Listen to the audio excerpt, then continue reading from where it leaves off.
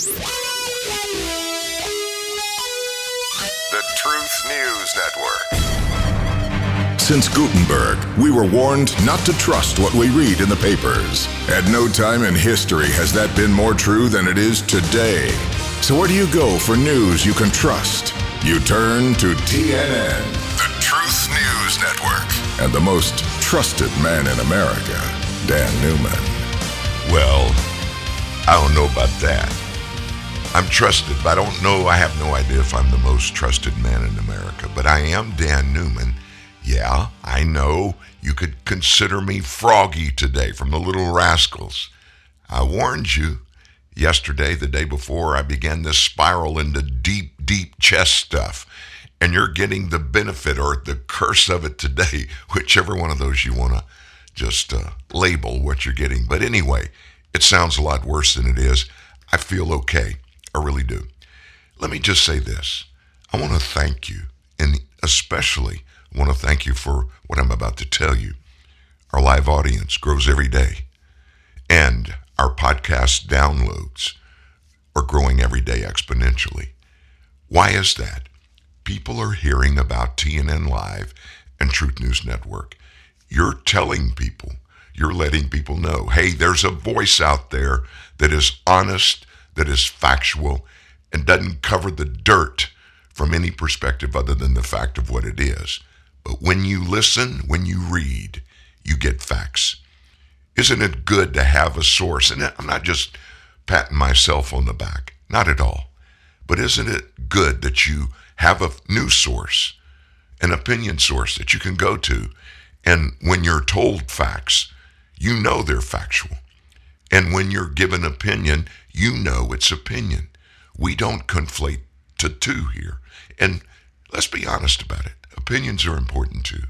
We all have those on every issue in our lives.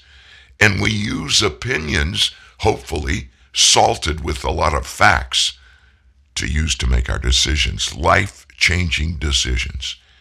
And don't you understand? I know you do. I don't even know why I asked that. But you understand every decision we make today can be, in many cases, is life-changing, not just for us, but for people in our families, people who we work with, and people who work for us, our relatives, neighbors. We impact the lives of so many other people, and we lose that fact in large part because of all the noise that it's brought to us with every day. We try to filter through that. And you're joining us, you're telling others about it. It proves to us that at least in the majority, you believe what we're telling you, and you've tested it. You found out for yourself. It is factual. It is the truth. And sadly, we have too many facts to bring you to today, and it's becoming this much every day. The majority of what we bring is not good news, but it's factual. And listen, did you hear, as we closed the show yesterday, that 2-minute speech by Ronald Reagan from 1981? Tell you what I'm going to do. I know a bunch of you missed it. And so during our first break, I'm going to load that into our system and let you hear it coming out of the first break. It talks about Americans. It talks about the Gipper. Talk to us, or at least that generation back in the early 80s, which I was one of those in that generation. This was when I was 28, 29 years old. I had pretty much established my thought process, at least for politics, for the remainder of my life. I learned very young that I was a conservative. Nobody had to tell me. I puzzled through that and got it myself. I got into radio in 1969. I was in high school, and my speech teacher was a news director of a little local radio station in Franklin, Louisiana, KFRA. It doesn't even exist anymore. And I got on the air, and I wasn't a news guy. I was a DJ. And let me tell you, in South Louisiana in 1969, a junior in high school, a DJ at a rock and roll radio station. Oh my goodness, I was literally a rock star at school. But what I did, when I was on the air every top of the hour, we had a 5-minute news show. And I began to listen to the news. And it wasn't back then, it wasn't prevalent for news people to give a news report, tell you it's news. But now what they do is they give their opinions about something and they tell us that's the news when it's not really the news, it's their opinion. I discerned from that, even at that young age. I was 16. I discerned what the facts were in politics. And I realized, hey, I'm a conservative kid. I'm out here working. I'm getting paid X dollars. And I don't like the idea that my government, if you remember, folks, federal income taxes, the rate in the early 80s was 60%. More than half came off the top in federal income tax. That's what Ronald Reagan inherited from Jimmy Carter. We reference Jimmy Carter a lot now because Joe Biden has actually displaced former President Jimmy Carter as the worst president in U.S. history, especially on economics. So I learned then what it is to be a conservative and what that means and what I wanted for my life and how I felt like I could achieve it and throw away the things that would keep me from achieving it. And thanks to God, I've been pretty successful through my life at that. And I'm so thankful, but it's not something that just happened. It took real digging, working, asking questions to get to facts that I could just make part of my thought mindset, make decisions based on. And you know what? What seeds you put in the ground is what's going to grow every time, every single time. When you put bad seed in the ground, you get the results of bad seed, bad fruit. The opposite is true, thankfully. I thank God for that. And I thank God for you. If you're joining us, I have been struggling with this now for 2 days and slept last night. Now, we live in Louisiana. It's hot and it's humid. And so stupid me, I put a fan on that blew in my face in the bedroom all night long. So it makes the voice sound a little worse than it really is. But I appreciate it. I know some of you prayed for me and have been, and thank you for that. And I'm feeling much better than I sound.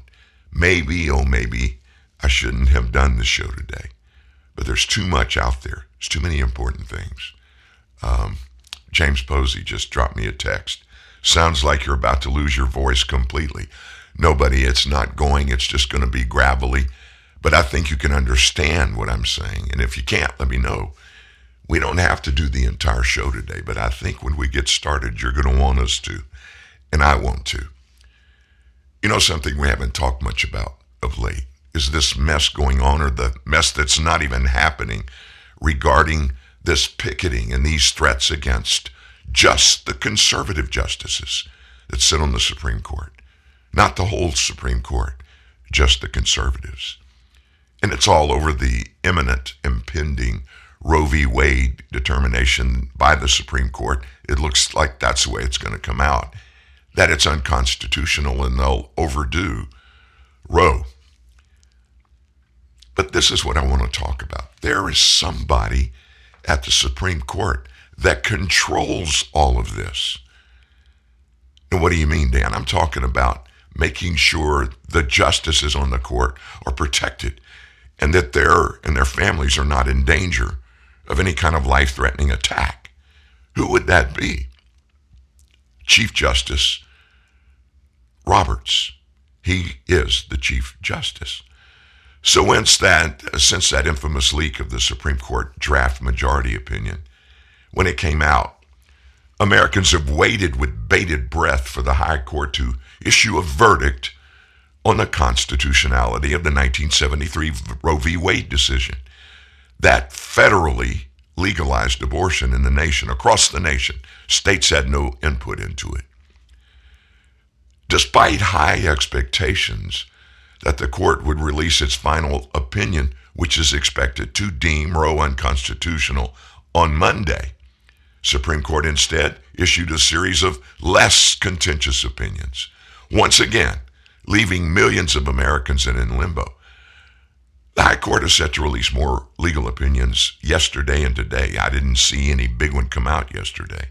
Notable cases pertaining to gun rights, school choice, and the regulatory power of the EPA also awaiting publication.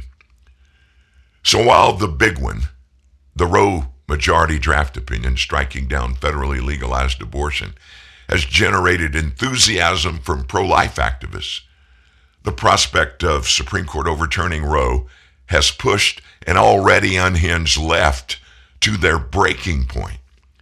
Since that draft leaked out in the press, and it wasn't a leak, it was purposeful, I guarantee you.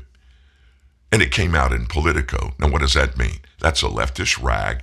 That almost certainly means one of the underlings that work for those leftist Supreme Court justices probably leaked that to Politico. We don't know that yet. We may never know.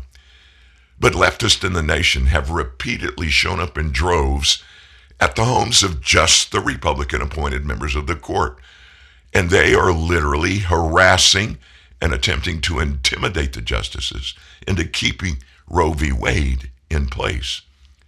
Last month, left-wing activist groups shut down D.C., organized a demonstration outside of Justice Samuel Alito's Virginia home because it's been impossible to reach him at the Supreme Court. Participants were shouting phrases such as, "Our body's our voice," and Alito is a coward. Threatening demonstrations have also taken place at the Virginia home of Justice Amy Coney Barrett from New Orleans. The radical pro-abortion group Ruth Sent Us recently encouraging its supporters to target her home, her children, and her church. They said this: if you're in the D.C. metro area, join us. Our protest at Barrett's home moved the needle to this coverage, the group said. Falls Church is a People of Praise stronghold. She sends her 7 kids to a People of Praise school that she sat on the board of directors for. She attends church daily. Oh my gosh, a good Catholic that goes to Mass.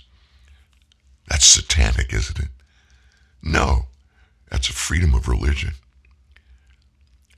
While possessing the power to arrest and charge demonstrators, U.S. Attorney General Merrick Garland, he should have stopped this. He should have put enough federal officials out there to stop this. He himself, Merrick Garland, was once a Supreme Court Justice nominee. What he's done is decided not to prosecute these people. They, all of these demonstrators, every one of them, is violating 18 U.S. Code 1507, a federal law which outlaws even picketing outside a judge's home with the intent of interfering with, obstructing, or impeding the administration of justice. The most heinous of the left's intimidation tactics came last week when a deranged leftist was arrested outside the home of Justice Brett Kavanaugh for planning to assassinate the justice for his purported support of overturning Roe. In addition to being buried by the New York Times, the story got zero coverage by any of the major Sunday news shows. ABC didn't cover it, NBC didn't, CBS, nor CNN. They didn't even mention it. President Biden, you would think any president would stand up, make a big deal out of it, and tell people, no matter what your political perspective is, don't break the law or you will be held accountable. Not Joe. Not a peep from Joe. He's neglected to directly acknowledge that attempt on Kavanaugh's life. The only response from the White House being a statement from a deputy press secretary that said, Biden condemns the actions of this individual in the strongest terms. So where does John Roberts come in this? Well, after that draft opinion was released, Chief Justice Roberts announced the launch of an investigation to find out who leaked it. Not only has Roberts' investigation cataclysmically failed to out that leaker, and hold this person accountable for his or her actions, we're a month after that. The Chief Justice's continued withholding of the final decision on that issue has concurrently continues to endanger the lives of his colleagues. As noted by Federalist CEO Sean Davis, Roberts could issue Dobbs today and eliminate threats of violence to prevent its release, but is instead deliberately doing nothing. What conclusions can be drawn, other than that Roberts is fine with what the leak has done, and that he's fine with the prospect of violence and even assassinations precluding the release of a Dobbs release overturning Roe v. Wade? That's what it appears to me. According to prior reporting, Roberts plans to oppose the overturning of Roe alongside the court's Democrat appointees, with the Chief Justice allegedly attempting to sway Justices Barrett and Kavanaugh to join him. In other words, folks, John Roberts, who when he was appointed by Bush 43 was a real conservative, but somewhere during the Trump 4 years, he flipped, and he has been caucusing almost totally with the far left on the court. Just as his caving to public pressure on the court's 2012 Obamacare case, Democrats licensed to harass and bully Supreme Court justices, Roberts' refusal to issue this Dobbs decision has opened a floodgate for a bevy of continued threats, acts of violence against sitting members of the court, and it's coming only from left-wing anarchists, and they're going to continue to do it unless he stops it, and he can stop it all today. He could make one phone call to Merrick Garland, and it would stop. They're going to continue, and it's probably going to get louder and louder and more dangerous the longer this goes on. Maybe that's what Roberts is hoping for. And I hate to say this, it would be an opinion if I gave you an answer to what I think there, so I'm not going to do it. But it's got to be one thing or another. He's either scared poopless or he's hoping this pressure will turn Justices Amy Coney Barrett and Brett Kavanaugh. I don't know either one of them personally. I've known of Amy Coney Barrett for years. Being a New Orleans native, she grew up there, and she's one of the best friends of a good friend of mine, 4th Congressional District in Louisiana, Congressman Mike Johnson. I think both of those, Brett Kavanaugh and Amy Coney Barrett, the more pressure people put on them to try to get them to turn and do something opposite of their convictions, the more committed they are. We're going to do the right thing, and we don't care what politics says. If you're a praying person, do this today. Anytime during the day or the next few days, when this thought comes to mind or you hear a news story about it, whisper a prayer for protection for these justices. We don't need any craziness any more than we already have. And I got to tell you, we have a bunch going on, don't we? Will you give me a second to take a swallow? And you may wonder what I just swallowed. Yesterday, I confessed, I had about a half an ounce of wild turkey whiskey that contained unfiltered in the wild bee honey.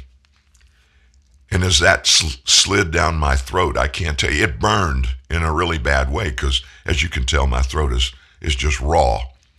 But what it did was give me whatever I needed to get through the show. And you couldn't really tell. I listened to a little bit of the show. Other than sounding very deep in my voice, you couldn't tell it was bad. It's bad this morning, sounding bad, but it feels about the same as yesterday. Gonna be okay. Thanks for tolerating me. And if you need to get off of the show because it hurts you when I talk, I understand. Come back later and get the podcast.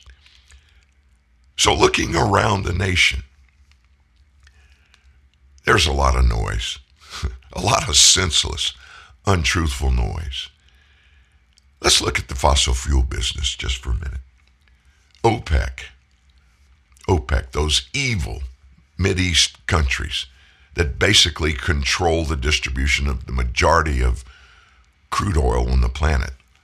And let me tell you, what's the big deal about OPEC oil? I can tell you it's the cleanest on the planet. Do you know that there are some spots in Saudi Arabia where people can actually go out in their backyards with a shovel and strike oil? And naturally, some of it is gold and clear. It's that pure. Well, OPEC has stuck with its forecast that world oil demand will exceed pre-pandemic levels this year. Although the producer group OPEC said Ukraine's conflict, developments around the COVID pandemic pose a considerable risk. They released their monthly report on Tuesday.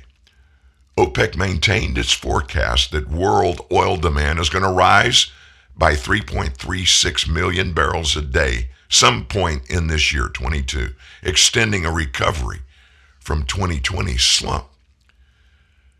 The war in Ukraine sent oil briefly above $139 a barrel back in March. That's the highest since 2008, worsening inflationary pressures, which are really huge right now anyway. COVID lockdowns today in China, where a Beijing outbreak has prompted the resumption of their mass testing, have curbed oil demand in China. And by the way, the nation of China is Iraq's number one oil customer. Inflationary pressures are likely to persist, and it remains highly uncertain as to when geopolitical issues may be resolved. Nevertheless, oil demand is forecast at healthy levels in the second half of this year. That's the report OPEC released. The report says OPEC expects world consumption to surpass the 100 million barrels per day mark during the third quarter this year, and that's in line with their earlier projections. And for the 2022 average to reach 100.29 million barrels per day. That's just a little bit above the pre-pandemic rate back in 2019. So OPEC kept this year's global economic growth forecast at 3.5%. Adding the downside remains significant, the upside potential quite limited. And yesterday, after this report came out, oil extended an earlier gain, trading further above $123 a barrel. You know, there's so many ironies in every story we talk about.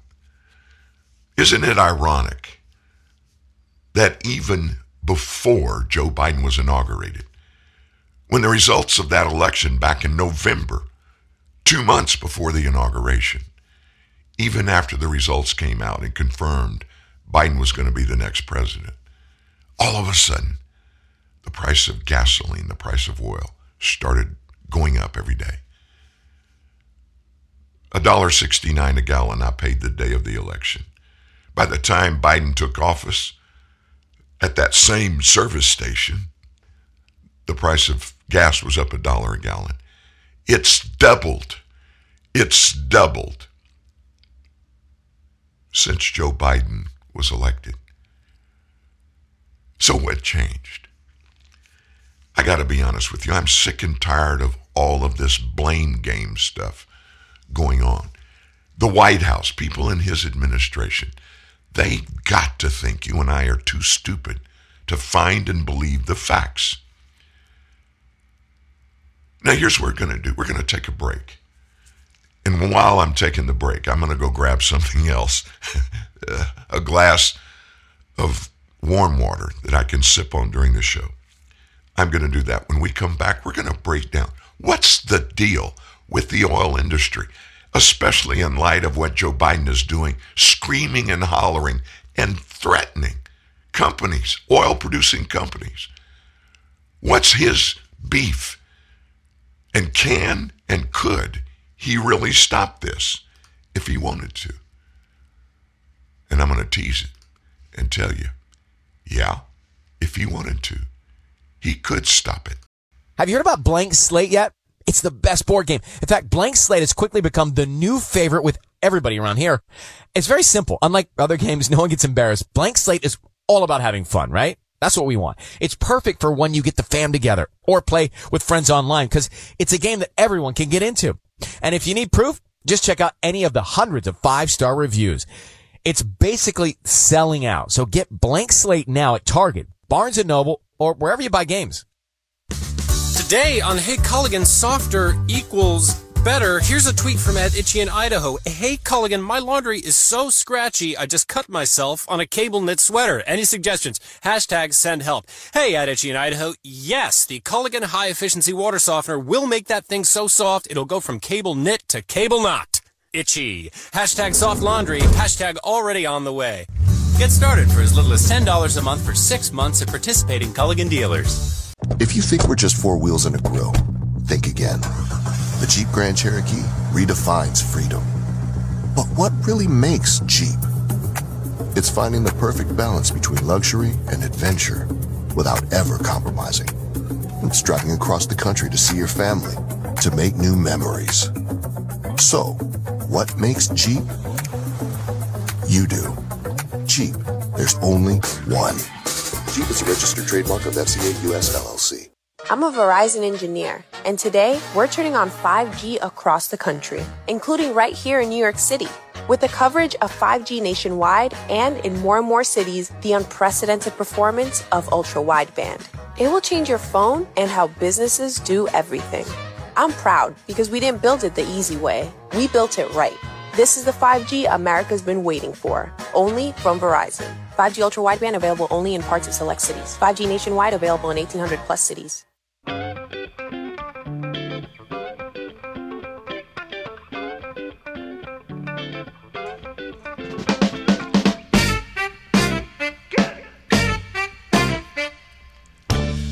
That song came from everybody thought, oh, that's an African-American group.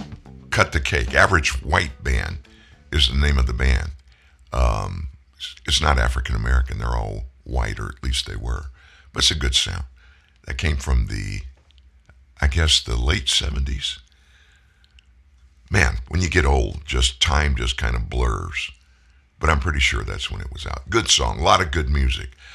I got to be honest with you, being in the music business a huge portion of my life, we do these music bumps to go back into stories after coming out of a commercial break. Sometimes I just like to let the music roll and listen to a good song or two with you. And we've done that once or twice. We may do that today. Listen, let's just back up for just a minute and look at the political, economic landscape of our nation, not from ground level where we live. We face it. We know what's going on. A lot of what's going on, we don't necessarily have the correct reasons yet, but we know who's responsible, and we know what's going on. We are very far from the democratic love of federalism that presented itself over the past 4 years. Federalism, what does that mean? That doesn't mean the federal government is totally in charge. Federalism means the people of the United States, the ones who choose our federal government, are in charge. Joe Biden walked away from that even before he took his oath of office. Former President Trump, he's gone. And know this, when a Republican is in the White House, Democrats cheer on their governors as their governors buck the administration. But now there's a Democrat as president. States that don't buy into the Democrat agenda gotta be bludgeoned into submission. Biden, who thinks that the vaccine is so ineffective that we must protect vaccinated people from the unvaccinated people. He wants to dictate COVID-19 policies from on high in D.C. He and the Democratic Party only view federalism as a helpful tool to resist Republican presidents. When a Democrat calls the shots, Republican governors don't get the same process. Now, Biden is doing this. He has been for over a year. We've watched him. We see it. He's doing this for a bunch of reasons, including to shift the focus away from the disasters that he set in motion in Afghanistan and his failed promise to shut down the virus, and then, of course, the price of oil. But he's doing all this primarily because this is what Democrats want to do every time they control the presidency. Joe's already sicked his Justice Department on the state of Georgia over a very benign voting reform law because it doesn't match what Democrats want. You remember all the screaming and hollering? Oh, it's going to suppress the vote. People won't be able to vote in Georgia. More than 1 million votes were cast in this primary season in the first primary election in Georgia. More than 1 million people voted this year than voted in 2020. This year, after that voter suppression law was passed in Georgia. Except for a few members, Democrats in D.C. have no consistent view of how the government should work beyond might makes right, power. There are just a handful of Democrat senators keeping the legislative filibuster in place, which was never a worry when Republicans ran the chamber from 2015 until earlier this year. There were no threats regarding the filibuster. Elected Democrats are increasingly in favor of reforming, that's their term, the Supreme Court, so that it only returns rulings that they want to see. Joe's repeated power grabs, his constant attempts to stretch the power of the presidency over the court and states, are not just because he's an authoritarian, which he is. It's because authoritarianism is the guiding light of the Democrat Party, at least only when Democrats control the necessary levers of power. President Biden wrote a letter Wednesday to oil industry executives. This should scare the bejesus about all of us. It should.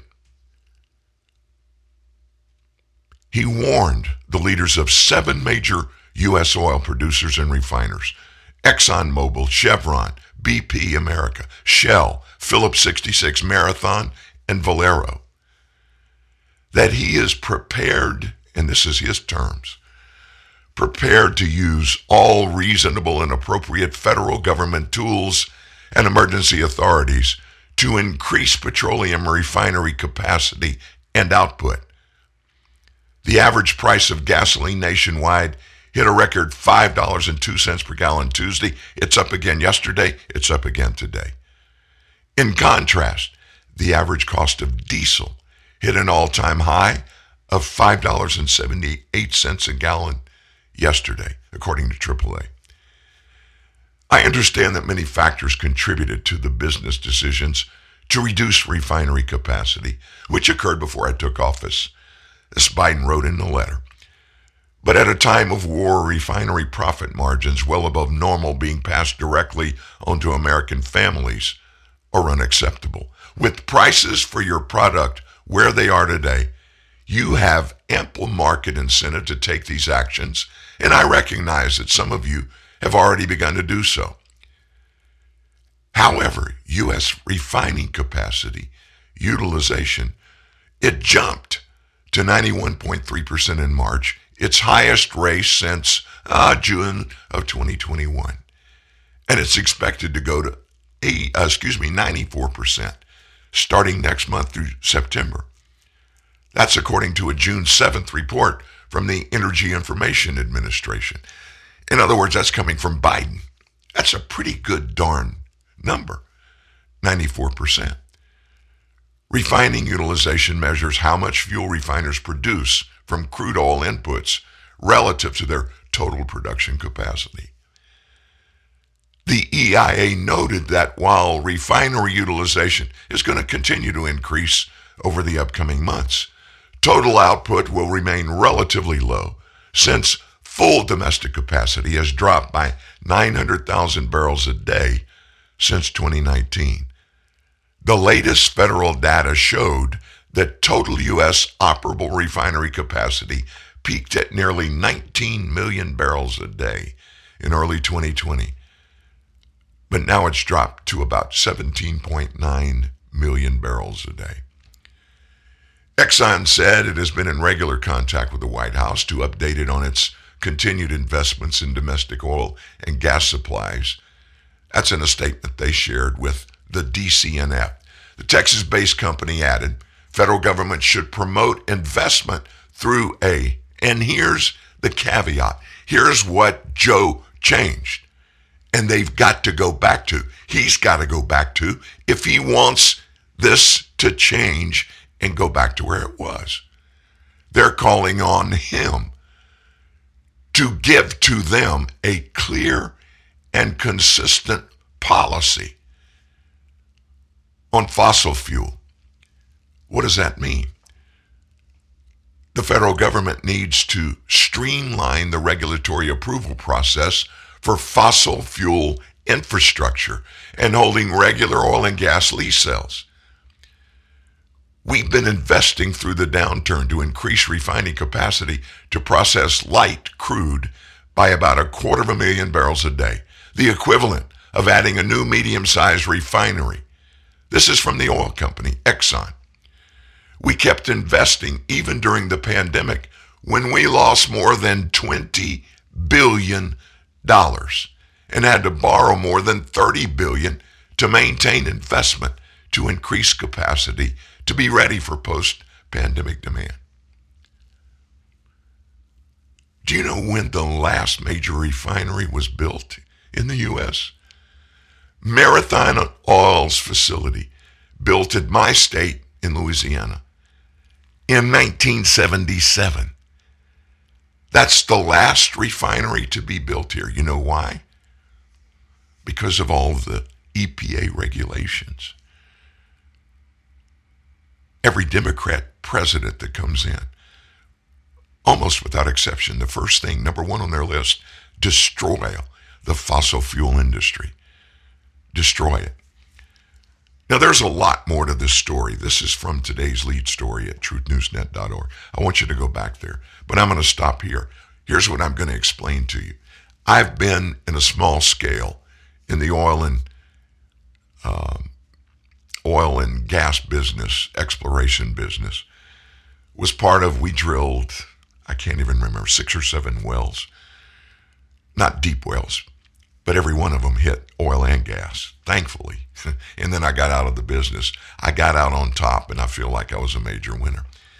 All that being said, here's how the process works.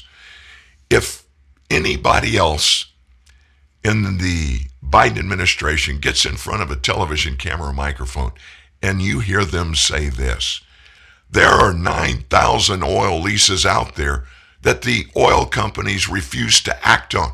They don't need any help from the federal government. They just need to go drill. That is the most fraudulent thing to come out of this administration. Let me tell you why. When they approve a lease on a specific piece of property, they want you to think all the oil companies got to do is pick up the phone and call Bubba and tell Bubba, hey, we got this lease on this piece of land up here. Won't you move our biggest, deepest rig, move it up there and prepare to start drilling for oil or gas next week? They want you and every American to think that's what happens.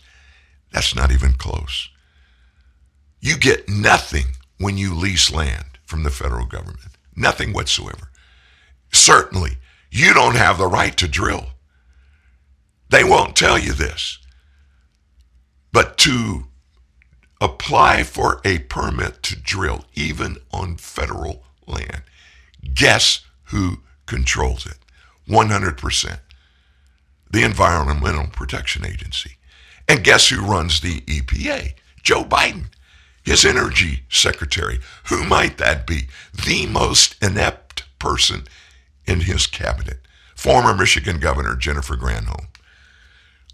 In the show today, you're going to hear a little bit of the stupidity of her, the energy secretary. All that being said, it takes a long time to get these drilling permits. And I asked one current developer for a Haynesville shale, which is a deep directional well. It cost about $17 to $20 million to drill one. And that's where they go down and get this gas, and it's just incredible when they hit it. But somebody's got to fork up about $20 million just to dig the hole. And by the way, there are no guarantees it's going to be oil and gas in it when they get to the bottom. And if it's not, what happens?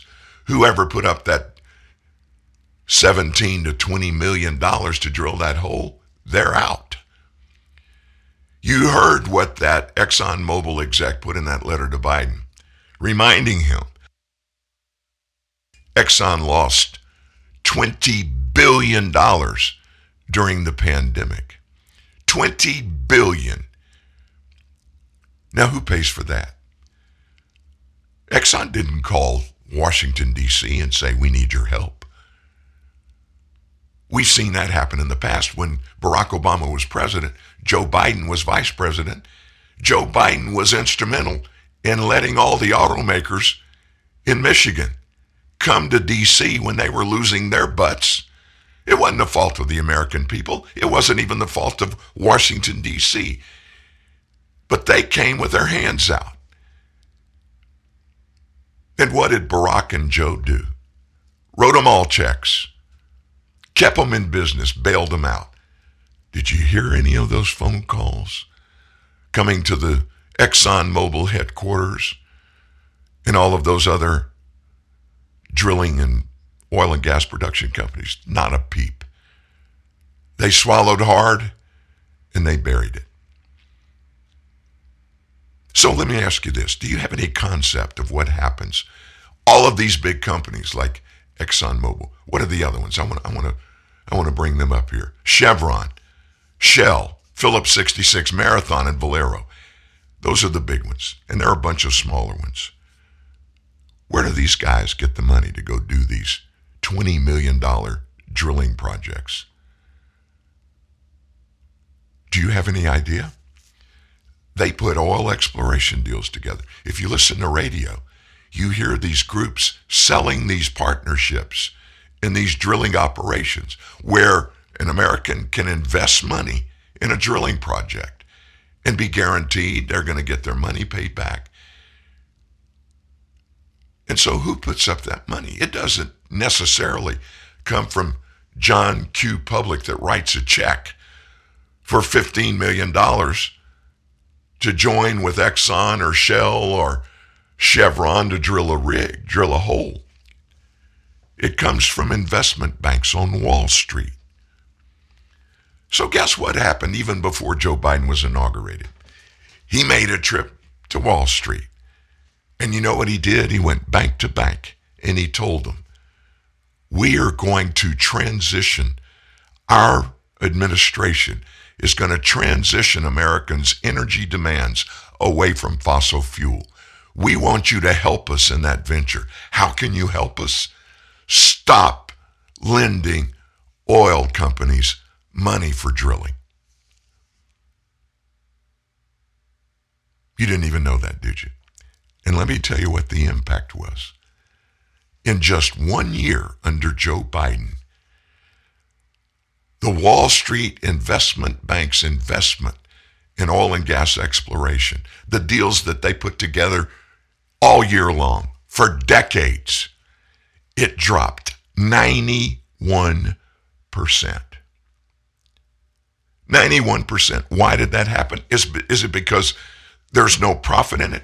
Right now, folks, oil is $130 a barrel.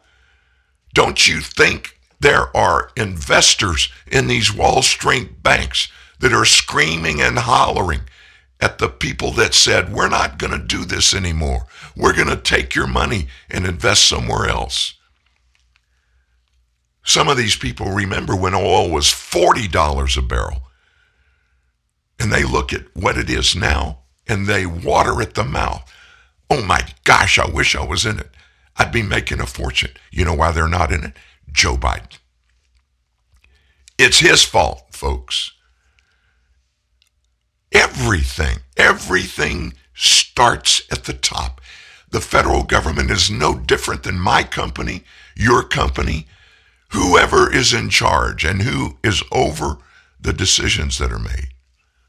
Those are the ones that either are responsible for the good, the wins, the profits, or they're responsible for the losses. In this government, make no mistake, Joe Biden is responsible for that. Now, let me tell you something else. It's kind of a tag team on this that's happening today. The U.S. stockpile of diesel fuel, which, as you know, is vital for the transportation sector, economy at large, it hit a nearly 2-decade low as fuel prices hit a record high yesterday. The nationwide stockpile of distillate fuel oil, which is a category including diesel and fuel oil, declined to about 104 million barrels. That's the lowest level since May of 2005. East Coast inventories fell to 21.3 million barrels of diesel fuel, or about 2 weeks worth of supply. Just 2 weeks, the lowest level since data was first recorded back in 1990.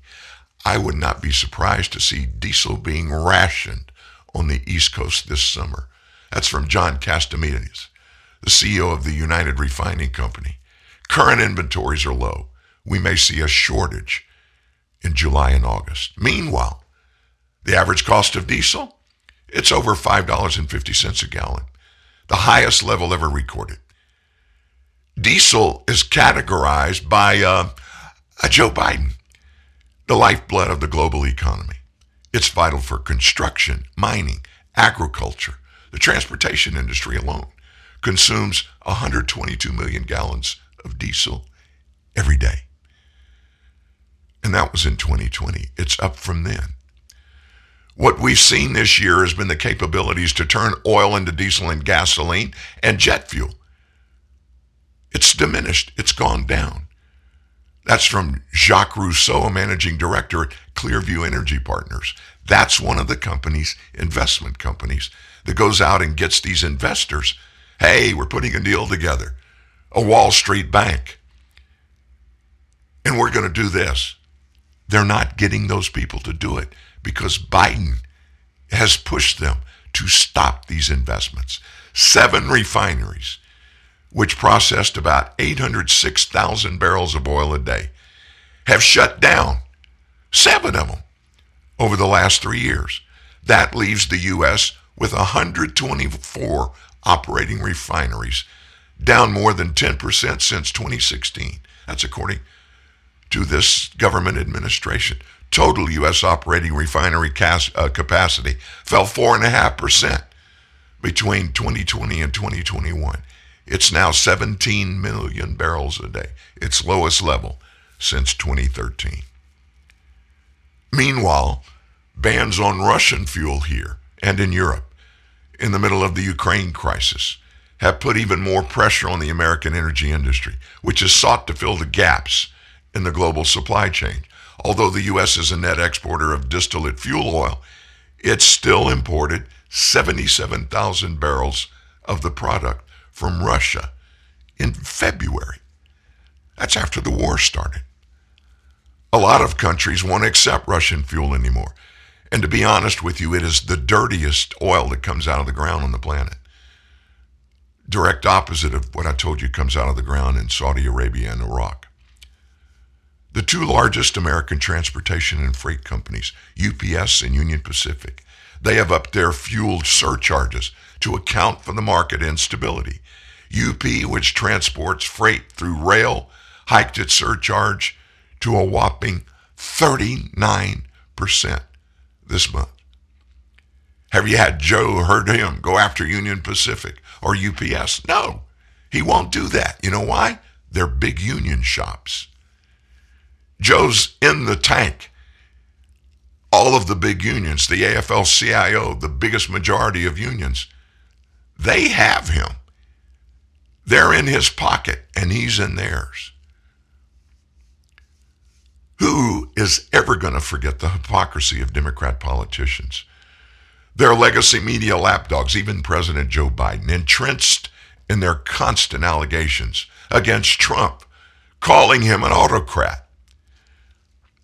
How many times have you heard it? Do you have any clue what an autocrat is? Well, let me just tell you what it is. I'll give you the Webster version. This is straight from Webster's dictionary. Two different definitions of autocrat. One, a person such as a monarch ruling with unlimited authority.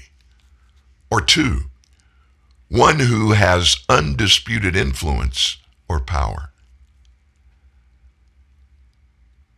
Does that in any stretch of the imagination? Is that Donald Trump or what we saw from him in his 4 years as president? No. They can't name one thing, not a single thing that he tried to do that could be even called something an authoritarian would do. So let's put the shoe on the other foot.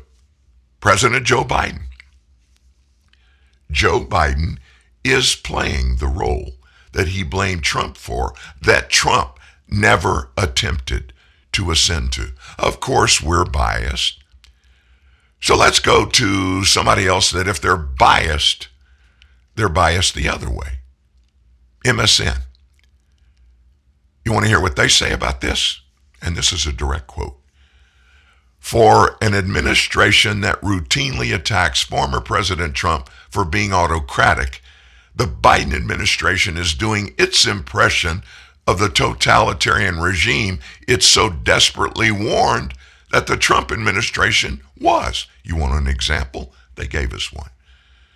The Biden administration's action telling businesses to ignore the U.S. Court of Appeals for the Fifth Circuit's ordered pause and proceed with enforcing the vaccine mandate.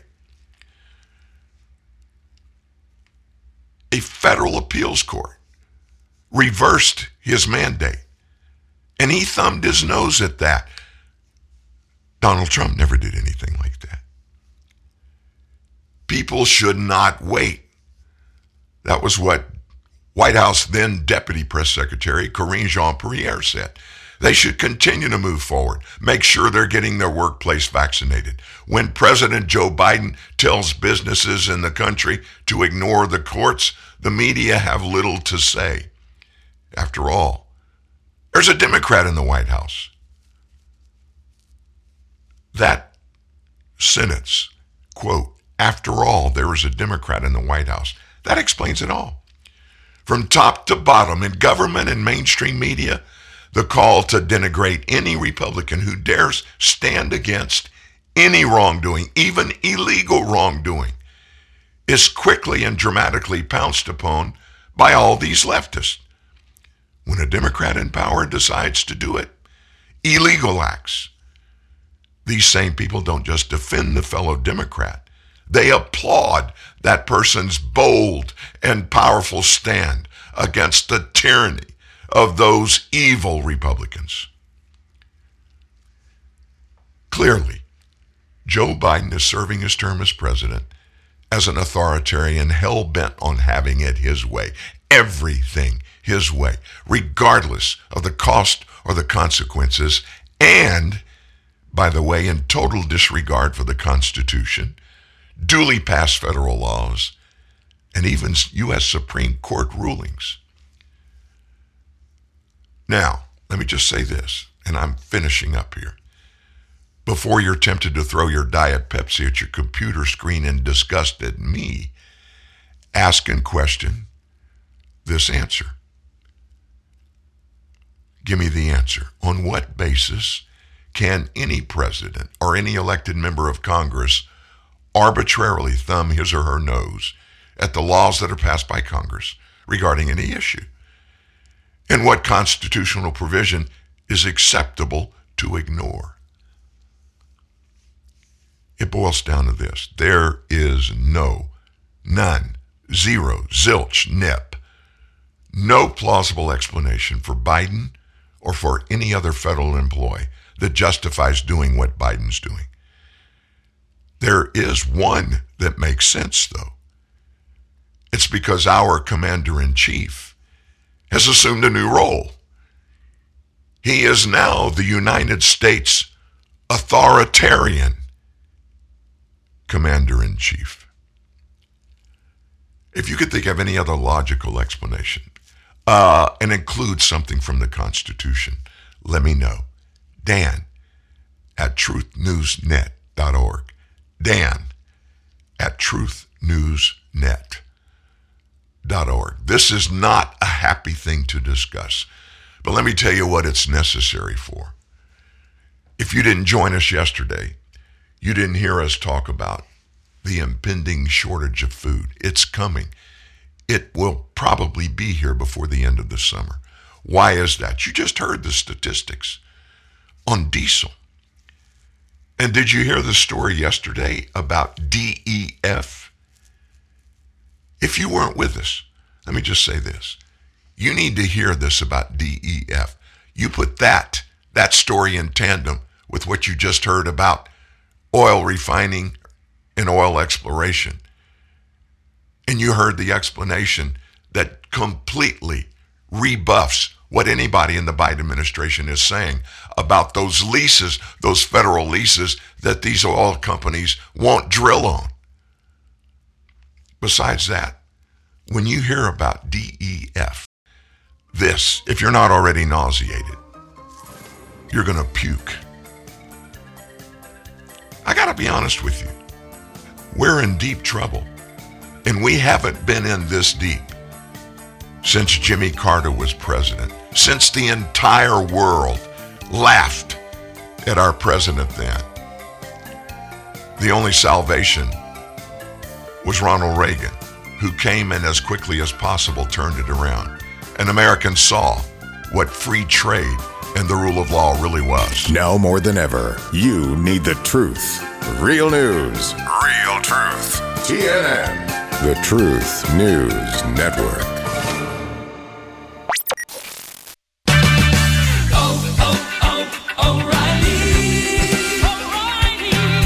We may not be able to lower the cost of gas, but we can do something about how many miles you will drive per gallon. Stop by your local O'Reilly Auto Parts store today and let us help you increase the performance of your car or truck. Simple things like replacing your air filter, changing worn-out spark plugs, and using fuel injector cleaner can add up to better fuel economy and big savings. There's an O'Reilly Auto Parts store close to you that has the name brands, low prices, and people who can help. Restore lost fuel economy and eliminate rough idle with Lucas Fuel Injector Cleaner. Right now at O'Reilly Auto Parts, buy 2 and get 1 free. Lucas Fuel Injector Cleaner quickly cleans clogged injectors to increase fuel efficiency and help your vehicle run smooth. Lucas Fuel Injector Cleaner, buy 2, get 1 free at O'Reilly Auto Parts. Better parts, better prices every day. Limit supply. See store for details.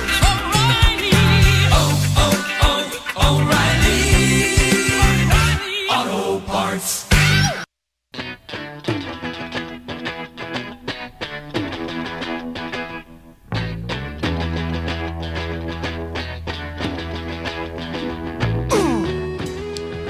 We're hitting it all together here today at TNN Live. Thank you for being here. You just joined us. Yeah, I'm Froggy from the Little Rascals. It sounds worse than it is. You know, I'm not struggling or anything, but I appreciate you tolerating this because we have some very important things that we need to get into, as we usually do. And I mentioned going into the break about DEF. I'm certain there are some people that weren't here yesterday that didn't get the explanation of what's going on in that world and how important it is to what we're talking about. So if you don't know what DEF fluid is, it's diesel exhaust fluid. Diesel exhaust fluid. Now, what does that mean? Every diesel truck that has been made since 2010 is required to use DEF. It's a product made of 67% urea fertilizer, 33% distilled water. Every diesel truck you see going down the road today has to have DEF in it to drive. The engine won't even start without it. There are regulators inside the engine that mix DEF with the diesel to reduce diesel emissions. And that's the purpose of the DEF. So why is that such a big deal? Well, follow this line of reasoning. Right now, Russia is the largest exporter of urea by a wide margin. Qatar is second. Egypt and China are tied for third. Both Russia and China have decided to no longer export urea. On top of that, India is the largest manufacturer of urea in the world, even though they consume most of what they make. What little they had left over that they would export, guess what? They're not exporting it anymore. They are now stopping the exportation of any and all urea, minus a deal they just cut with Sri Lanka. So what does this mean for you and me? Well, first, the United States imports most of its urea fertilizer. We're the third largest importer in the entire world. We depend on other countries to eat, drive, and ship our products for us. We depend on other countries to eat, drive, and ship our products. Now, this DEF thing gets even more specific and therefore more serious. Flying J is the largest service provider for truckers around the continental United States. I know you've seen their big gas stations when you're traveling around the country. Flying J gets 70% of their DEF fluid from shipments by Union Pacific Railroad. That's a great thing. UP has single user access to those fertilizer plants that urea DEF fluid comes from. No other rail provider has access to any of these distribution points. What does that mean? Flying J can't just go around Union Pacific. Union Pacific is in charge for a reason I'm going to tell you about in just a moment. Flying J provides 30% of all DEF consumed in the U.S. Union Pacific has told Flying J, hey, you got to reduce the shipments of DEF that come by 50%. And if you do not comply, you will be completely embargoed. What would that do? It would bankrupt Flying J. This means that 15% of all DEF consumed by truckers in the U.S. is no longer available at the largest travel service center for the entire trucking industry. I watched for the first time in my life last night the movie Troy. You remember it? It's a really good movie. It's 2 hours plus. I won't even go into the details. But it showed some differences in early world history in foreign countries. Rome, the big Rome, the one that controlled most of the world at one time, they rotted from the inside out. Rome was easily invaded because it was occupied with their internal problems. And it appears that we've discovered the trigger for that for us, DEF fluid. If this holds up, DEF shortages is going to be the catalyst that causes food shortages in the coming months here and around the world. Not only is there a shortage of fertilizer to grow crops in drought-stricken states, but now it looks like, unless the federal government intervenes through the Defense Production Act, which I'm not any longer confident they're going to do it, there's going to be an absolute massive shortage of trucking in the upcoming months. There simply isn't going to be DEF fluid sufficient to keep engines running and trucks moving. Home Depot is now limiting the amount of DEF you can buy in their stores. I would think long and hard about the decisions you're making right now. Where you live, what you spend your money on, how you prepare. This is so real that the CEO of Flying J, Shamik Konar, was summoned to a Surface Transportation Board hearing to give them all this information I just gave to you. From what I'm reading, BlackRock, you've heard about BlackRock right here at TNN Live. It's the majority shareholder of Union Pacific Railroad. How's that important? America's biggest fertilizer producer is CF Industries. Their largest shareholder is BlackRock. BlackRock controls the fertilizer industry in the nation. Union Pacific has exclusive rights to distribution points of fertilizer. Urea is fertilizer. Flying J needs urea/DEF. BlackRock is controlling everything. The chairman of the BlackRock Investment Institute is Tom Donilon. Who's Tom Donilon? President Obama's former national security advisor. Tom Donilon's brother, Mike, is a senior advisor to Joe Biden. Tom Donilon's wife, Catherine Russell, is the White House personnel director. And Tom Donilon's daughter, Sarah Donilon, she graduated from college in 2019, now works on the White House National Security Council. It appears that BlackRock is spearheading the dismantling of the U.S. system on behalf of globalists. You better start rethinking your opinion about the reality of globalism and globalists that we've heard about. I got to be honest with you, until 10 years ago, I thought it was a figment of people's imagination. Every few days now, something factual slips into the news, and it confirms there is actually a group of billionaires and trillionaires that have for generations perpetuated the concept, we need to have a one world government that controls every country. And listen, folks, this scheme that you just heard about, it's real. I'm not making it up. There's no counter opinion. It's facts. It's factual. And our administration is sitting on the truth that would set all of us free. They're not doing anything about it, and they're not going to. Why? Because who is controlling, whoever that is? Joe Biden and his decisions. They don't want it to change.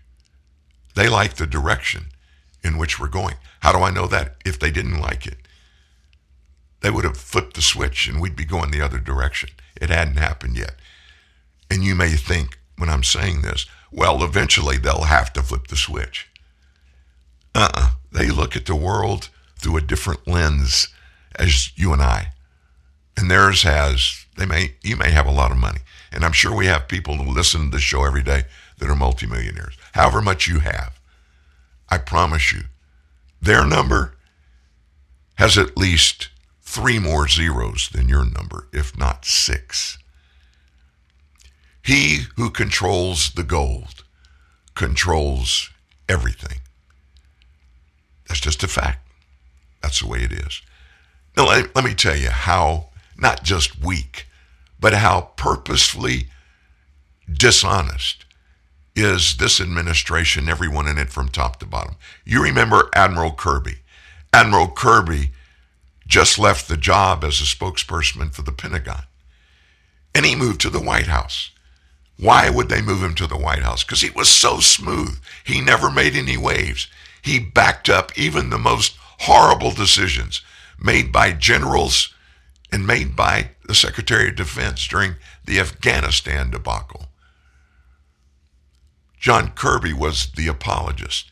He fits in really well at the White House. So yesterday in a press briefing, Peter Doocy of Fox News, he confronted the Admiral about what this administration is going to do about the problem with oil and with gasoline and with diesel. I have a question about U.S. national security. How is it that you guys have determined that it's in the U.S. national security interest to ask Saudi Arabia to drill more oil instead of just letting oil companies drill more here in the U.S.? Well, I think you know, Peter, there's some 9,000 unused drilling permits here in the United States as well. Look, the oil production issue is a global issue, and OPEC plus 3 has already increased preset increases by more than 50% just for July and August. And we're grateful to Saudi Arabia's leadership on that. But we've never said that it's a national security interest that somebody has to pump more oil. And again, there's unused permits here in the United States. But as a national strategic issue, then how is it how much lower can we let the strategic petroleum reserves get before that becomes a problem? I think I would refer to the president's energy advisors on something like that, Peter. I don't know what the inventory is, but I do remind, and I think you know this, the president did tap into the strategic oil reserves to try to relieve some of the pressure at the pump, and he'll use a range of tools available to him going forward. I think that's about the best I can do on that. That's about the best I can do on that. Did you catch that? You also heard him say, but those 9,000 leases, they're not drilling on them. You got a couple of hurdles there. First of all, you got to get another permit from the federal government to drill on that land that you just leased. There are no guarantees you're going to get it. And before you can get the permit, the EPA has to do an environmental assessment, which they don't do until after the leases are sold and after a drilling permit is given. Then, and only then, will they go do their environmental analysis, and they can stop drilling. They do it all the time. The American public don't know these things. All they're hearing is the noise that is being fed to them by the likes of ABC, CBS, NBC, CNN, MSNBC, the New York Times, the Wall Street Journal, the LA Times, Chicago Tribune, all of those owned and functioning, operating at the behest of the leftist in politics and media. In other words, they're not hearing what you and I are hearing. They're not participating in what you and I are participating in. They continue to speak and perpetuate the lies and misinformation that they tell us. If you don't believe this, you're an idiot. They'll put you in that basket along with the other deplorables that Hillary Clinton, she created that in her 2016 campaign. At a meeting with big donors, she didn't know there was a camera on. And her saying that, it was emblazoned on the hearts of every conservative for all time. She'll never get away with doing that. Wow.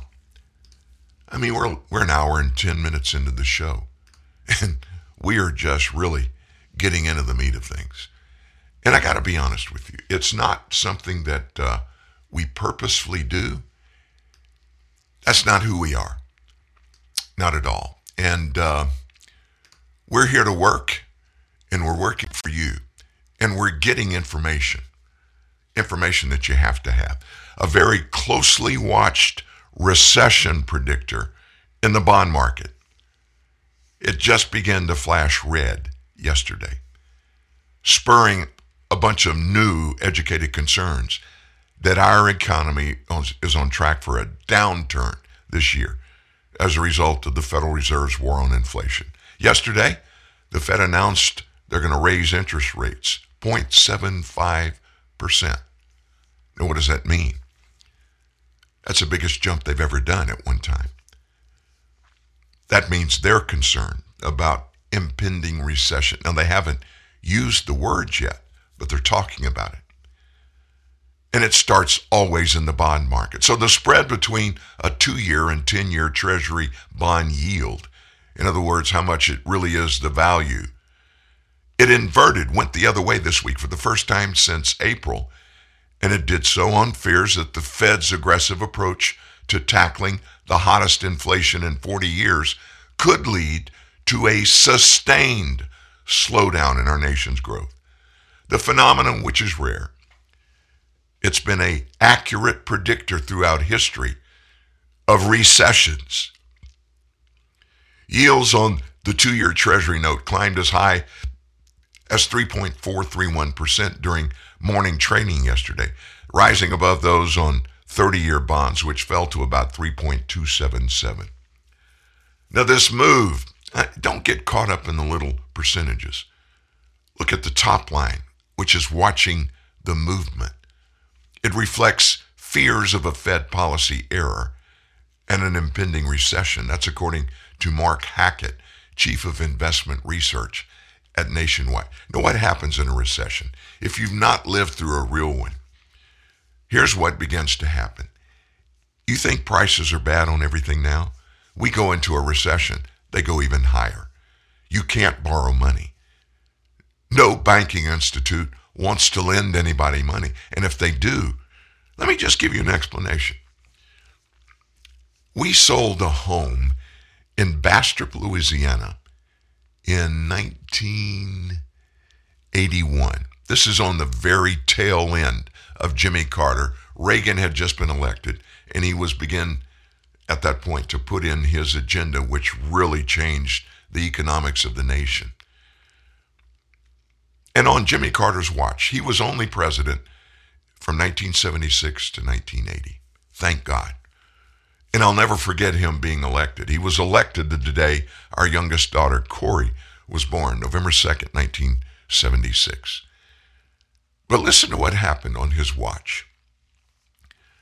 Prime interest, the rate that we just talked about, the lending rate by the Federal Reserve, which is now, it's a huge move. It's over 3%. Ooh. Do you know what prime interest rate was when we sold that home in Bastrop, Louisiana? 19%. 19%. And what does that mean? That means for banks, where do they get their money? They borrow it from the Federal Reserve, or they entice investors to deposit their money in their bank. How do they entice investors? Well, you got to pay more than the bank has to pay to get the money. So what does that mean? Prime lending rate, 19%. If you're going to borrow money, you got to be willing to pay at least 20%. Can you imagine paying a 20% mortgage interest rate on the house you live in today? Many of you, I know a bunch of people, you have mortgage rates at 2.5%. Can you imagine the interest that you would pay additionally for the same house if you were having to pay 20% mortgage interest rate? That happened. Now, am I saying, or do I believe that that's going to happen again? I'm a praying Christian. I pray for God's health and welfare for all of us, and that includes you, and it includes our financial situations. I lived through that, and I can tell you it was horrible, absolutely horrible. Everything went crazy. The car business went crazy. Every kind of non-necessity in the marketplace, many of which had for decades thrived. Boats, RVs, nobody was buying them because, first of all, they couldn't afford them. And secondly, they couldn't operate them because of the cost of fuel. I'm not saying we're going there, but what I am saying is the signs don't look good. Now let's get out of this conversation. Golly, we spent too much time talking about bad stuff. Let's talk about some truthful stuff. Let's talk about some real information. You're going to love this. Voter fraud. Voter fraud. Looking back at 2020. Have you seen the movie 2,000 Mules yet? If you haven't, go watch it. You can download it. Listen to the data. I'm not telling you what or what not to believe. I'm telling you to listen to and look at the data, the facts.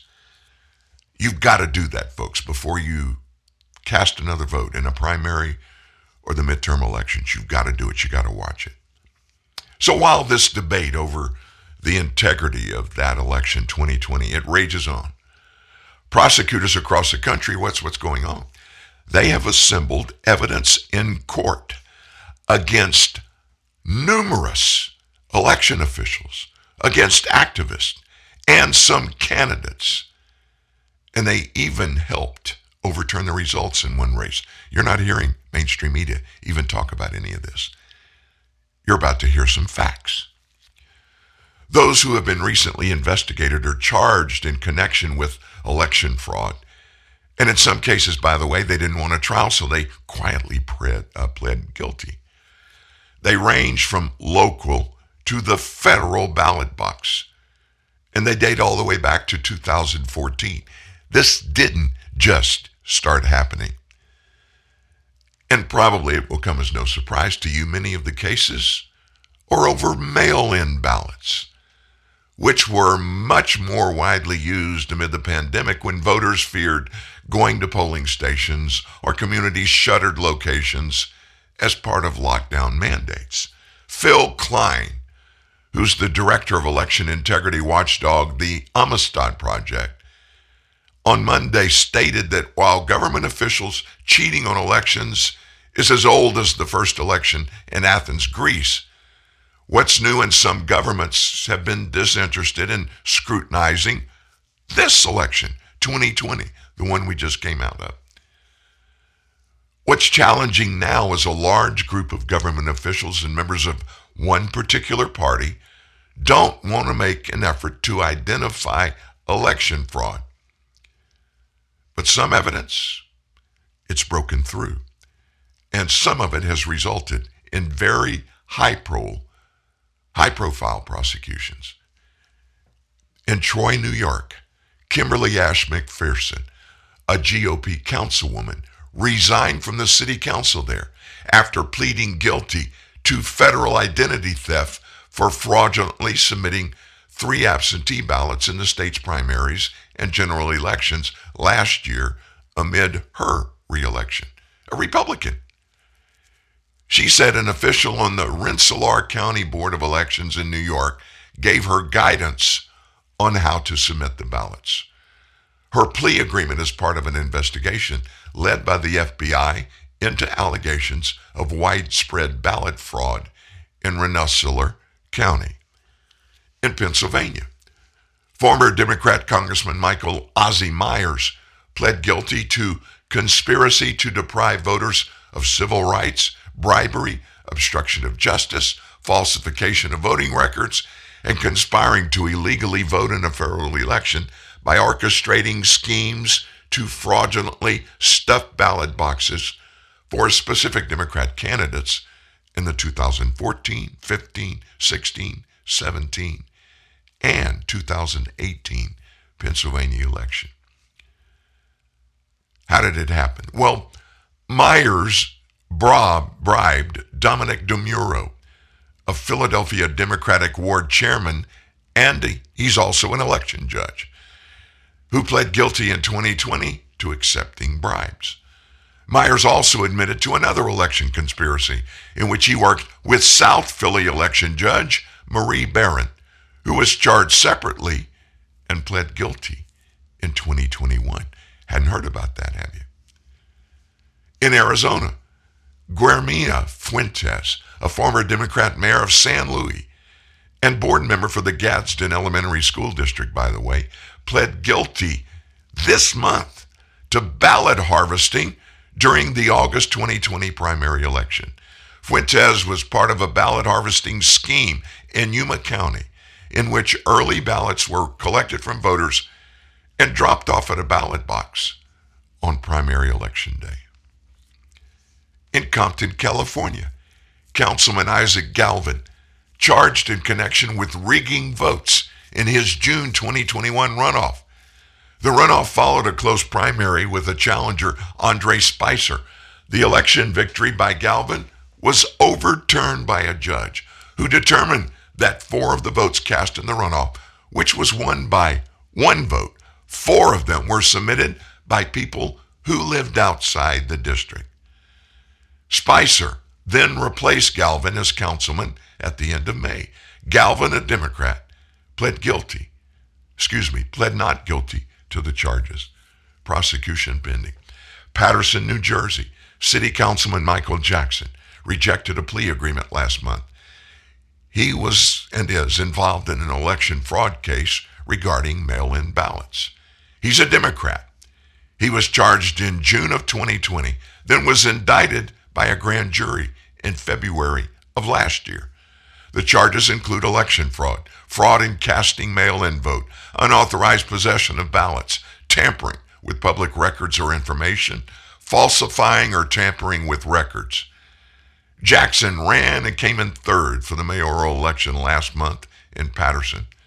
Democrat Councilman Alex Mendez has also been indicted on the same charges, in addition to ones related to falsifying one or more registrations.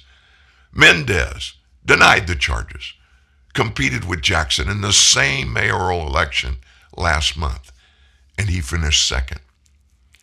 You want another one? Pendleton County, West Virginia. Contract mail carrier Thomas Cooper pled guilty in July to attempted election fraud and injury to the mail, was sentenced to 5 years of probation, with the first 6 months as home confinement. The Pendleton County clerk received 8 absentee ballot requests for the 2020 primary connected to Cooper that were altered. 5 of the requests appeared to have the political party changed from Democrat to Republican, and the other 3 were altered without the party being changed.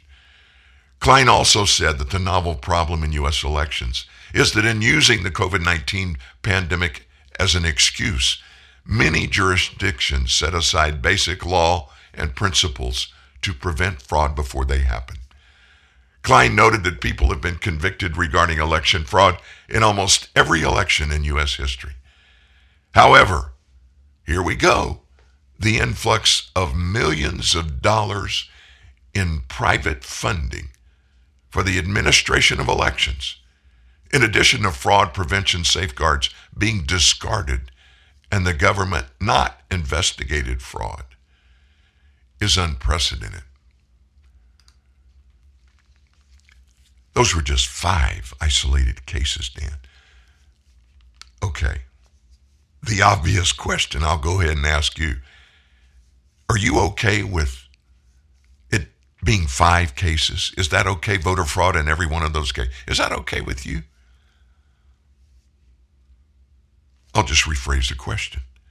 How many false ballots in any election? Your election. Maybe you're running for office. Maybe you've been in office. Maybe you are in office. And I got to be completely honest with you. I just looked and noticed we have a congressman listening into this show today. I won't tell you who it is, but it's not a frequent flyer here. Nevertheless, I gotta be honest and tell you, we have legal access to computer IP addresses. And during live, obviously when the show goes off, that IP address, any IP address of any computer or phone listening, it goes away. But we have maybe I shouldn't even say anything, but we have a few people that we know listen regularly. We have access to computer IP addresses. And it just so happens we have somebody listening right now. I want to say this. There's no way that it's virtually impossible, certainly impractical, but even impossible to ever know where all the fraud and corruption is in our election systems. But what every member of Congress, Democrat or Republican, every governor in the state, every appointee by any president, this president, Donald Trump, whoever follows this president, every president should demand, every one of you should demand for 100% clarity on the validity of every vote in every federal, every state, and every local election that's cast. If you're in government and you're over any of these election processes, you need to demand and settle for nothing less than 100% verification of the accuracy of the election counting. Not just counting the votes, but making sure that every vote that is cast legally by a legally registered person to vote in that election. And you need... It's movie season. We count down your favorite movie classics, including When Harry Met the Bathroom, Close Encounters of the Third Bathroom, A River Runs Through the Bathroom. For someone suffering with sucrose intolerance, a favorite movie often ends in the bathroom. If you're experiencing chronic diarrhea, gas, stomach pain, and bloating, remember, sucrose intolerance, or CSID, can be diagnosed by your doctor with the aid of a sucrose breath test. Visit sucroseintolerance.com. Hey, Thirst, can I try out a few Coke Summer sound effects on you? Yes. Cool. You okay with this? Yes. And this? And what about this? Yes. Ha! Gotcha there, Thirst. That wasn't sound effects. That was a Coke. I'm no longer thirsty. You're so out of here. Coca-Cola. Open happiness. You love chocolate. Chocolate. You love M&Ms. Oh, yes. But your tastes have grown up, and you're just not wild about super sweet milk chocolate, so you've been avoiding M&Ms. Yeah. Well, fear no more. Huh? M&M's Dark Chocolate to the rescue. My heroes. M&M's Dark Chocolate Candies. Available wherever fine candies are sold. Could switching to Geico really save you 15% or more on car insurance? Did the little piggy cry wee, wee, wee all the way home?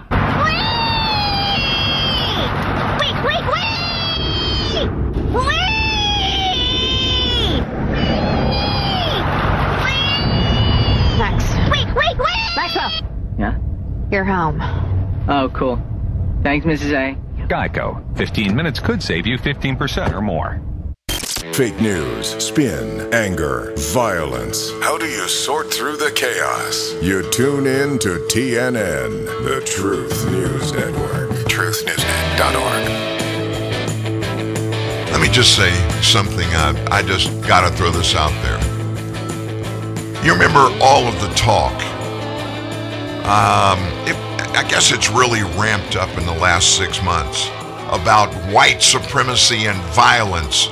And remember the letter from Merrick Garland that he put out there to the National School Board Association telling them, he was being asked, and he basically said, we at the Department of Justice, we're going to start watching these parents that are going to these school board meetings and threatening school board members and teachers for what they're teaching. Remember that? And he used the term very loosely to see if these people are tied to domestic terrorism.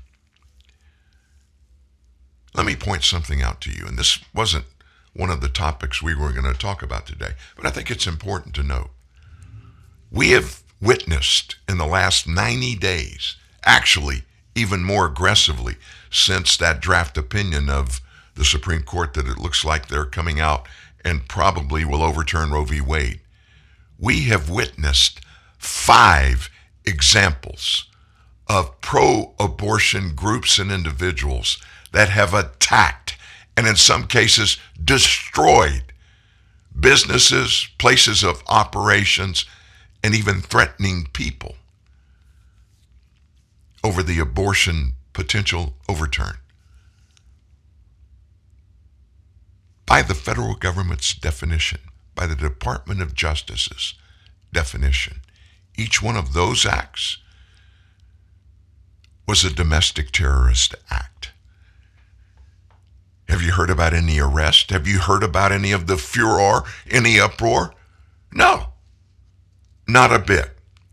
This should be, if you needed any further convincing, this fact alone should convince you that this president, this attorney general, this director, secretary of Homeland Security, Alejandro Mayorkas, none of them are committed to the rule of law. None of them are committed to perform in the oath of office with which they were sworn in to be Secretary of Homeland Security, Secretary of the Department of Justice, Attorney General, and the inaugurated Joe Biden as President of the United States. none of this could possibly happen without some drastic response by the American federal government. None of it has even been mentioned. I'm talking about destroying, burning down, threatening, all individually and especially collectively, acts of domestic terrorism. We haven't even talked about what's going on with this January 6th committee. January 6th committee, you know all about it. What's happening there? It's a witch hunt again. It's, I guess, basically a third impeachment attempt against against Donald Trump. Even though Trump's not in office, they can't call it that. But they're doing everything within their power to keep him from having a chance to run for president again in 2024. And one of the linchpins on that committee is a Republican, Liz Cheney.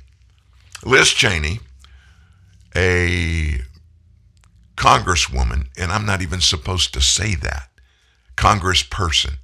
I'll try to be politically accurate.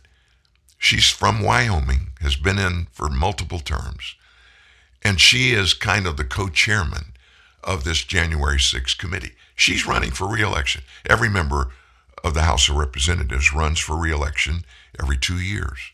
Nobody wants to talk about her race in Wyoming. She's always won, hands down.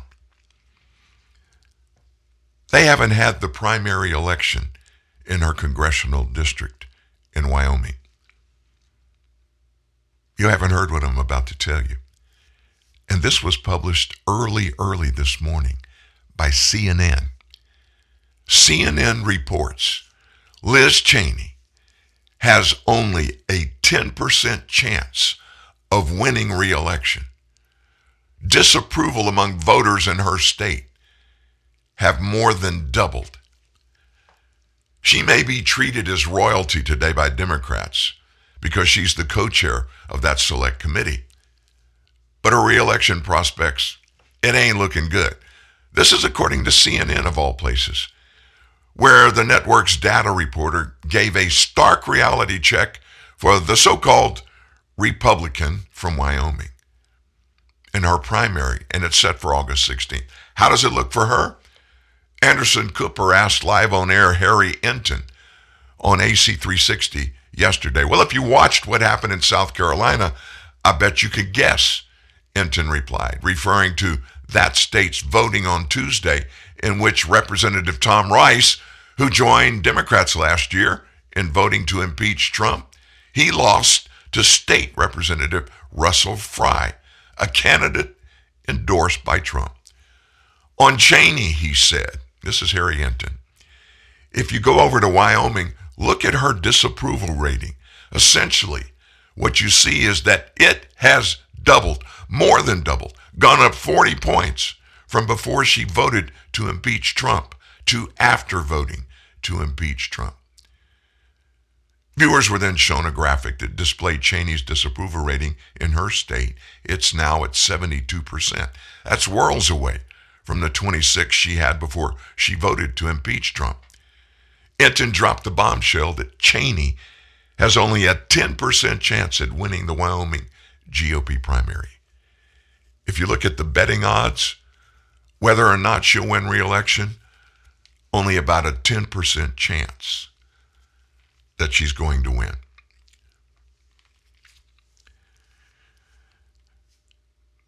People are not stupid. Voters are not stupid. People get it, folks. People get it. I mean, we've heard a story about voter fraud. That's real. It's not a myth. And we talked about it. We heard about inflation. It's not a myth. It's really happening. The shortages of everything, they're not just a myth. They're happening and getting worse. Did you hear the latest on the baby formula issues that we have? Abbott, that produces baby food, in that Michigan plant up there that was shut down and left shut by the Environmental Protection Agency on Joe Biden's watch for months before Biden even admitted there was a problem, said he didn't know anything about it. Well, guess what happened? They just got the plant reopened last week. Guess what happened last night? It's closed. It's closed. Why? Flooding.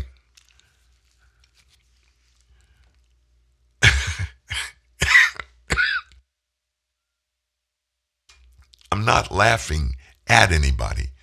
I'm chuckling at the irony. It's almost like everything in nature, everything in just the global atmosphere is looking pretty bad for Joe Biden and every American because of Joe Biden and his policies. And it's when you think it can't get worse, something like this happened. And it gets worse. Let me tell you a little bit about what's going on in D.C., not in Congress, but in the mayor's office. Democrat Washington, D.C. Mayor Muriel Bowser. She ordered on Monday of this week that altered American flags be flown along Pennsylvania Avenue in protest of lack of congressional representation. What's that about? You may not know this, but every state has members of the House of Representatives, and it's based upon the various congressional districts and the number of people that live within each of those districts. Washington, D.C. obviously is not a state, so they don't have any real representatives, any real vote. They have some people that attend and participate in congressional matters, but when it comes to voting, they don't have a vote. Why is that? The Constitution, the establishment of Washington, D.C. as the site of the federal government made it very clear. They, the people in Washington, D.C., are not guaranteed to have congressional representation. Our forefathers knew that everybody that lived in that area would be slanted politically towards whichever political party's candidate ends up winning in Congress, both the House and the Senate, and of course the White House. So Mayor Muriel Bowser is a lesbian, African American.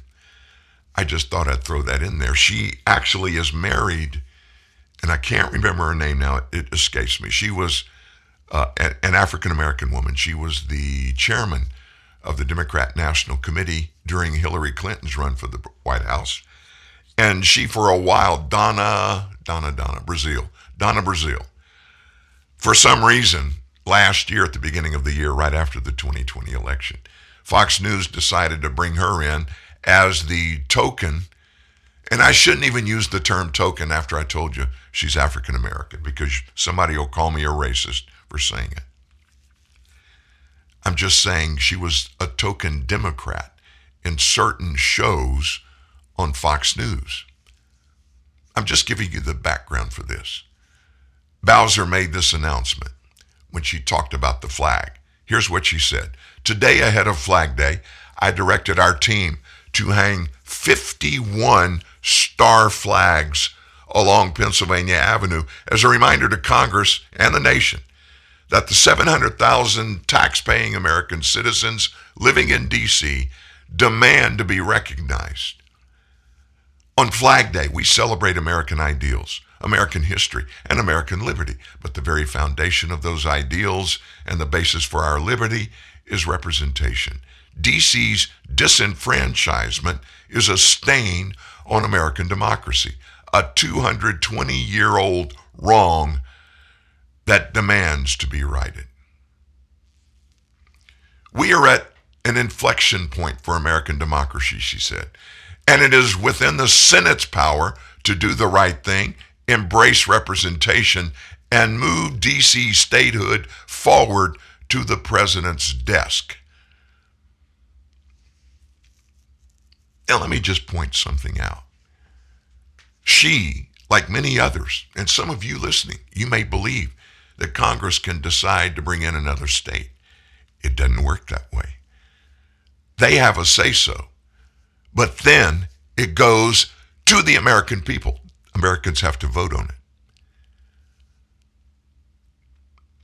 Now, let me just say this, and I'll move on. I'm positive that her doing this, altering the American flag by adding a 51st star is violation of a federal law. Now, what does that mean, Dan? It means nothing. It means nothing today because they're not going to do anything about it. Do you know the name Matt Vespa? Have you heard that before? Well, let me tell you what he had to say yesterday. In a story that he penned, he wrote this, and I'm quoting him. "This guy sucks. You already know that. His level of suck has become irreparable. It's a black hole. Joe Biden and Kamala Harris, for that matter, just suck the life out of everything. They're killing this country. And both clowns arrogantly thought if they were just there in D.C., everything would be righted. Not the case.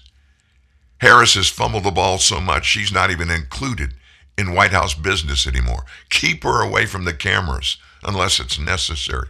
Keep her away from being tasked with any more big-ticket items. She's beyond incompetent. Then you have total geezer Joe Biden, who is just 10 miles behind everything facing us. He's about to beg like a dog for oil from the Saudis. His Summit of the Americans event was an empty shell because Mexico, our top trading partner in the region, they boycotted his meeting. The slogan, America is first, has been cast aside. The adults are back. No, it's the mentally challenged who are back. The White House is now a hybrid residence akin to a mental hospital combined with a nursing home. Harris is so toxic, her top staff has left for other jobs. Joe Biden was warned about baby formula shortages months ago, but the neurological receptors didn't spark. He sat on his hands. He didn't know this was going to become an issue. He also thought inflation would just go away. It was transitory. He also promised to shut down an infectious airborne virus. He's failed in every single major crisis he's faced. And we won't even mention Afghanistan. Now, his party's rhetoric about protest outside of Supreme Court justices' homes has come back to haunt as a man armed with a gun was arrested outside of Justice Brett Kavanaugh's home. He was planning, he said, the man said, an assassination of Brett Kavanaugh. It all points to old man Joe not being able to corral his party. On his left flank, Representative Alexandria Ocasio-Cortez, Democrat of New York, represents the progressive wing of the party, wouldn't even say she could back Geezer Man in 2024. AOC has made it known for months she's not pleased with Biden or the more moderate members of her party. She will do whatever she feels is right. And if that means hurling some hand grenades into her own tent, so be it. There is no way Joe Biden will ever get her under control. With mounting crises and a party that's not really in lockstep behind him, does Joe have what it takes to give it another go in 2024? His age is certainly going to be a 2024 issue. As David Axelrod noted, who is he? He's a former senior Obama advisor, David Axelrod. He warned that Biden's age could be a major issue in the 2024 election. The presidency is a monstrously taxing job. And the stark reality is the president would be closer to 90 than 80 at the end of a second term. That would be a major issue.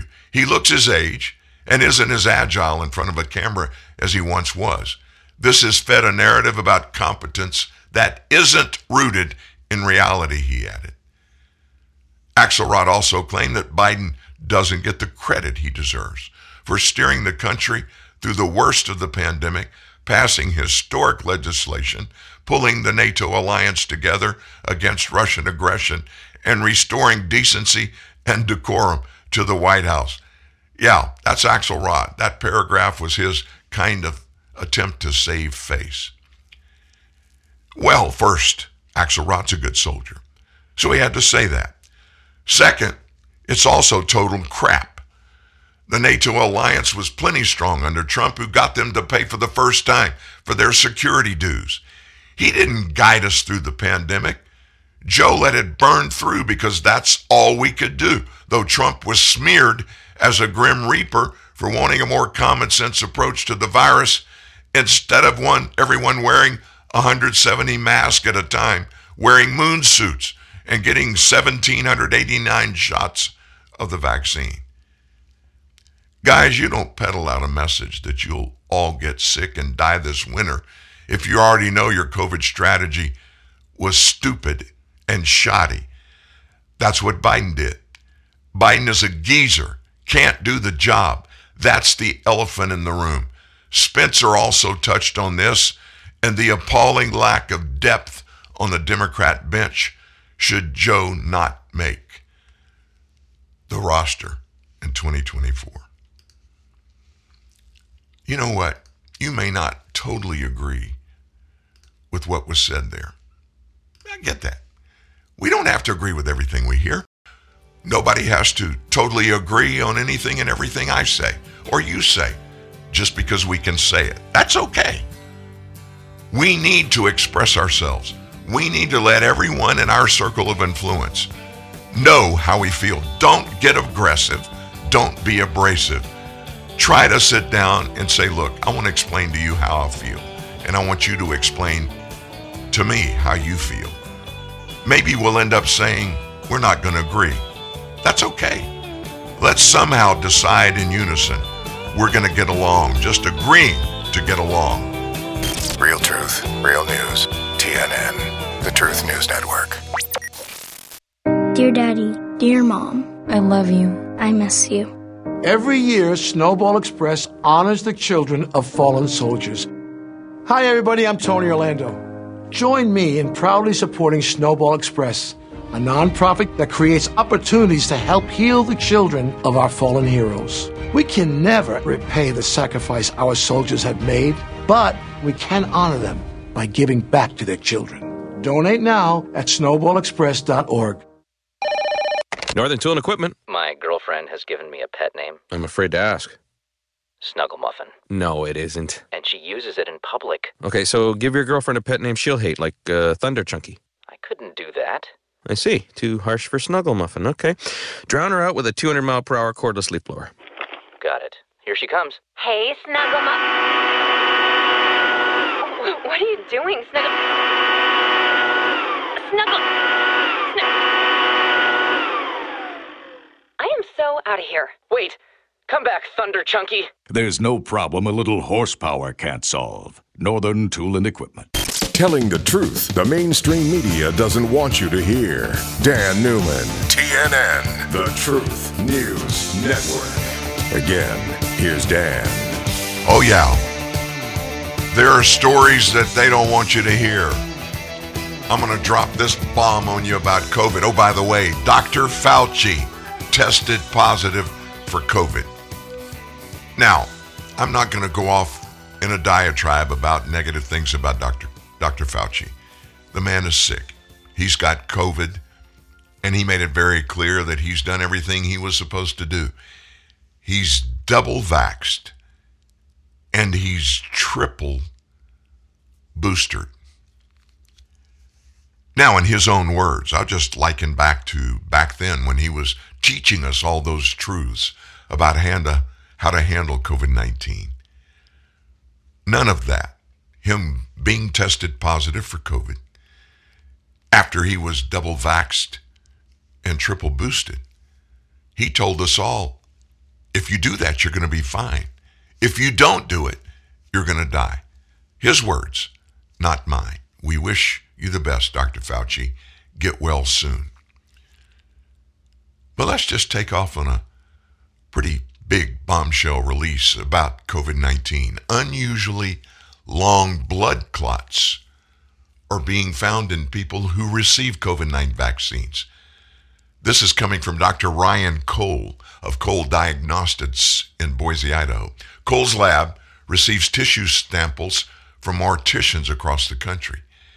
he reports that they are finding long blood clots, including several that are inches long, even a couple that are a foot long, in bodies that contained the COVID vaccines. Liberty Counsel, which is a religious freedom legal advocacy nonprofit currently representing military members seeking vaccines mandate exemptions, recently interviewed Dr. Cole. His lab is able to determine the difference between a spike protein caused by the virus and a spike protein caused by the COVID shots, which are demonstrably different and much more pronounced and much more serious. Cole told Greg Hunter on USA Watchdog earlier this month that a Stanford University study found that unlike a COVID infection, which leaves the body in a week or two, the vaccine causes the spike protein to remain in the body longer. Those who had a natural infection cleared the virus within the first week or two. Their body had the ability to clear it. But when you put the synthetic sequence in, the body is not clearing it, he explained. It's persistently making spike protein.